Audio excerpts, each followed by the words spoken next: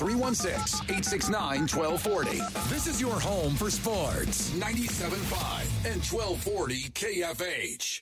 The commercials are over. Yo, I haven't got all day. 869-1240. Time to get busy. This is Sports Daily on KFH.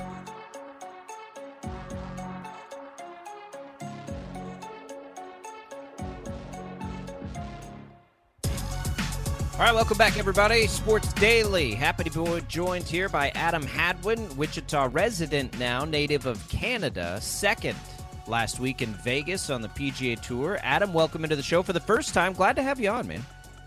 No, I appreciate it, guys. Thanks for having me. We'll have Adam here talk about a great event coming up. He and his wife have an amazing foundation. We want to talk about the tour. We want to talk about that event. Adam, the topic of the first 15 minutes of this show here, and you're, Canadian. I got to know, I'm catching strays here because I have no issue eating soup for a meal. Like a good big bowl of soup for a meal, I'm fine. Tommy thinks that's ridiculous. Where would that stand north of the border? I mean, my personal opinion on it would be I'm taking Tommy on this one. It's a little bit ridiculous. Yeah, let's go. I think. God. I think it's pretty hard to find a bowl of soup, even a bowl of chili that could fill you up for a meal. So here, let me put this way. So I just made a big. It's called like chicken pot pie soup. It's got carrots and potatoes and chicken and like a cream sauce. So if I put that on a plate and ate it, would it count as a meal? Are you docking it because it comes in a bowl? Like that's what's in that soup. You don't think that's a meal? I mean, do you have to have a bread bowl to go with it? No. I eat it with a spoon, but I could eat it with a fork. Is it a spoon versus fork thing? Like I don't understand. No, it's just I think it just comes down to it's just not filling enough. It's just not. I mean, unless you're, I don't know. I'm saying no. My wife would disagree with me, though. My wife would say absolutely yes. Soup is a meal. So I'm not loving the fact that the wives are on my side here. My wife and I got into it this morning before I left the house because of this exact debate, because she is totally on Team Soup. So, Adam, your wife, my wife, completely on the same page with this. Yeah, I'm going to need... I think it's for different reasons, obviously. And I think it comes down to the same thing, just different sides of the argument. And that's probably just how full you are versus how many calories you're taking in. Adam, I don't know if you were listening. So the other part of this is there's an ulterior motive. Like if I'm at a restaurant and I order the soup, it means I get 2 more beers with my meal. That's another part of this. Like there's strategy involved with soup as a meal too. But see, here's the counter argument to that. Well, is it really a meal though? Because you're filling yourself up with something else. So exactly. Yeah. Thank you, Adam. Yeah. Listen. This is America, and I will eat soup for a meal if I want to eat soup for a meal.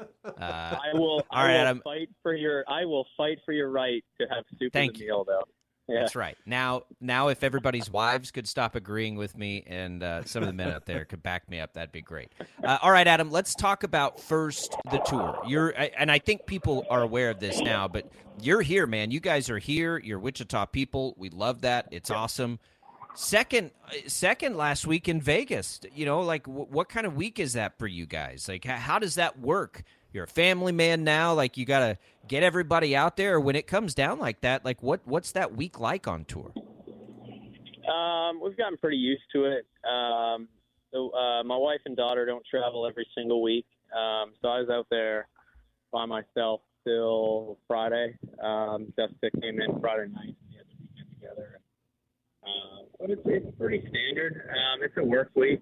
I had some friends in town as well, so we had a couple meals with them. But otherwise, just back and forth from the hotel to the golf course, playing. Playing well. Although you kind of run on adrenaline and you have this high of competing, it takes a little bit more out of you. Shots matter a lot more, and so you got to get a lot of rest and get prepared for the next day. I want to ask you about a couple of shots on the back nine on Sunday, Adam, in the Shriners Open. So number 13, you had a great putt for a birdie. It was awesome to watch the ball just kind of roll around the rim and then drop into the cup. Walk me through how you felt in that moment as you kind of watched that putt circle around and then ultimately drop for birdie.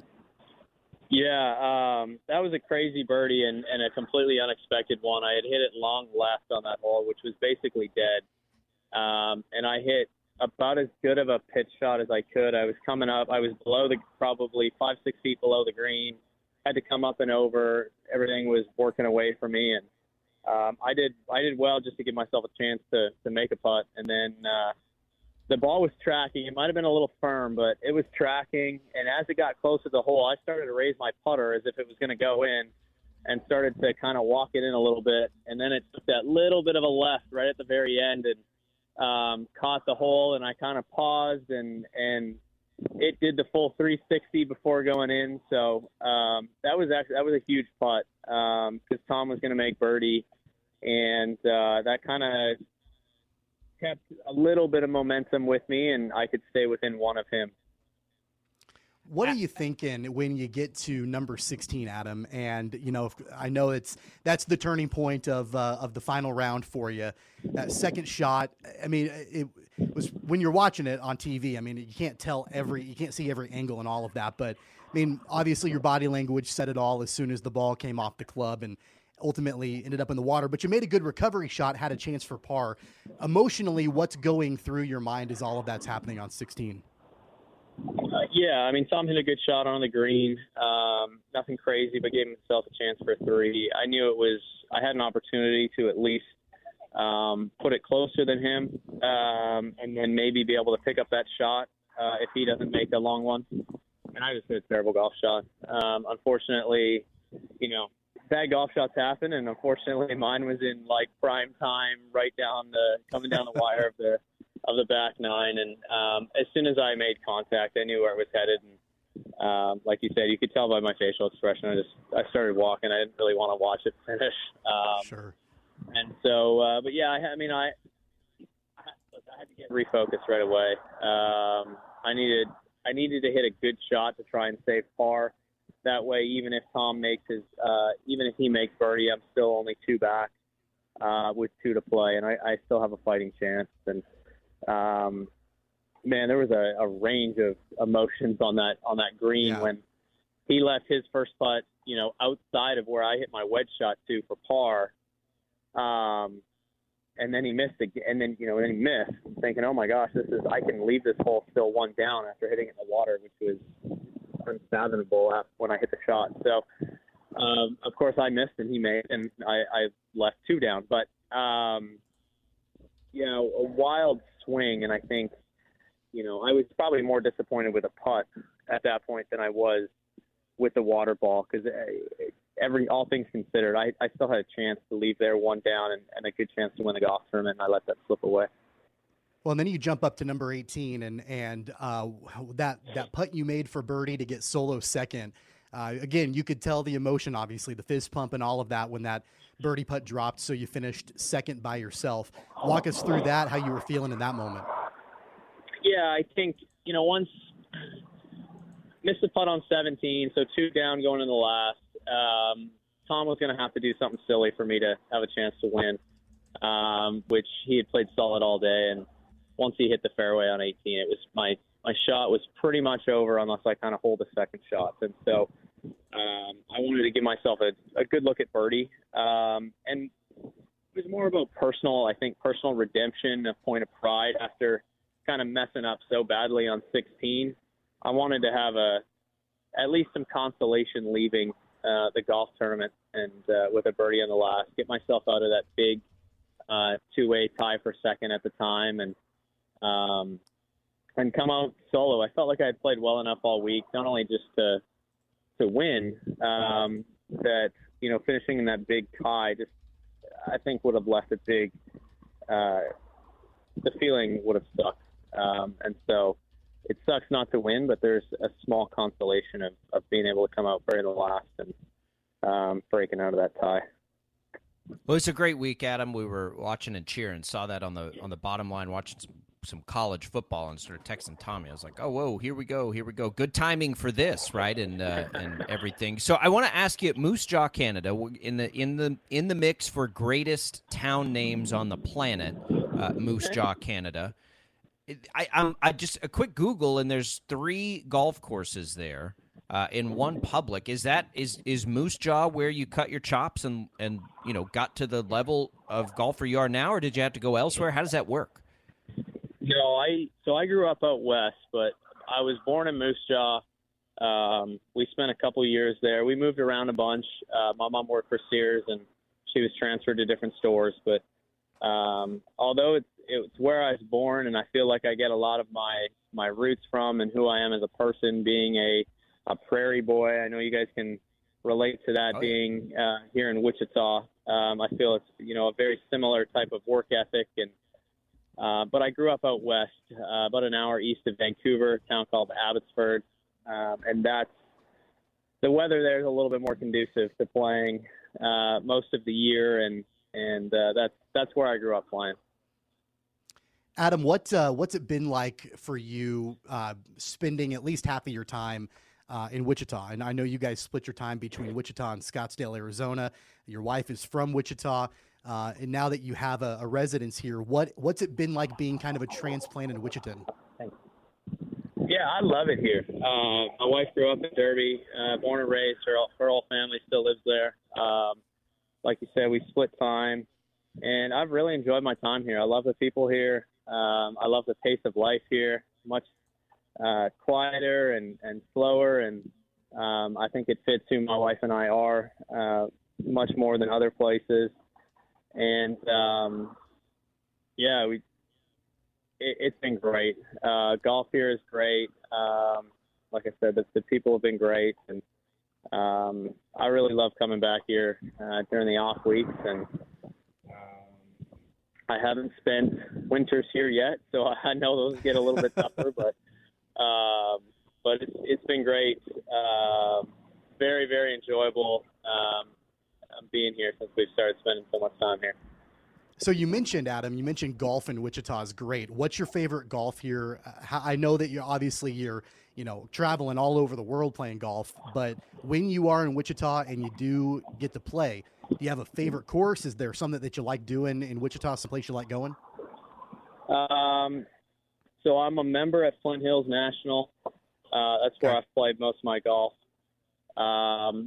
Sadly, other than the time that I played Crestview, when I played here for the Korn Ferry Tour event back in 2014, I actually haven't played any other golf courses here.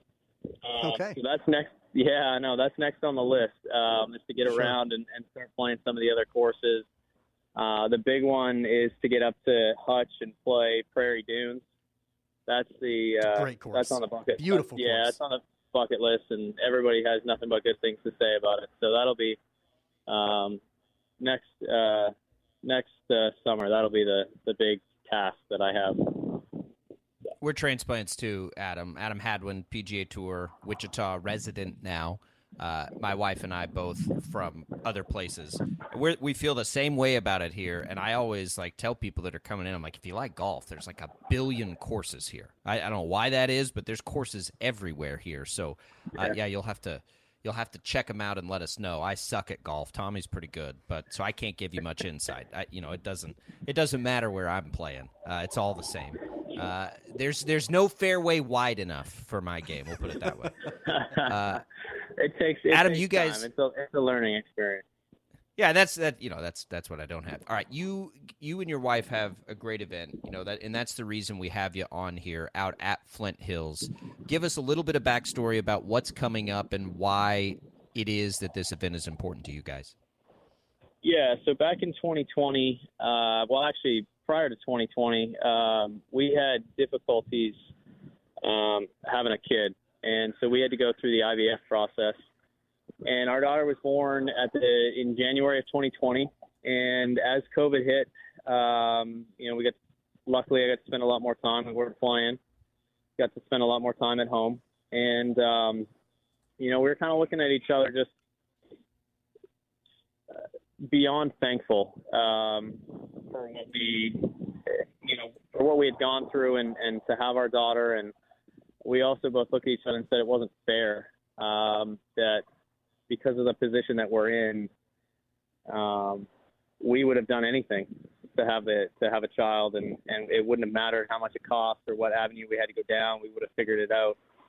And so we started a foundation in 2020, and basically aimed at the original intent was to help families have kids.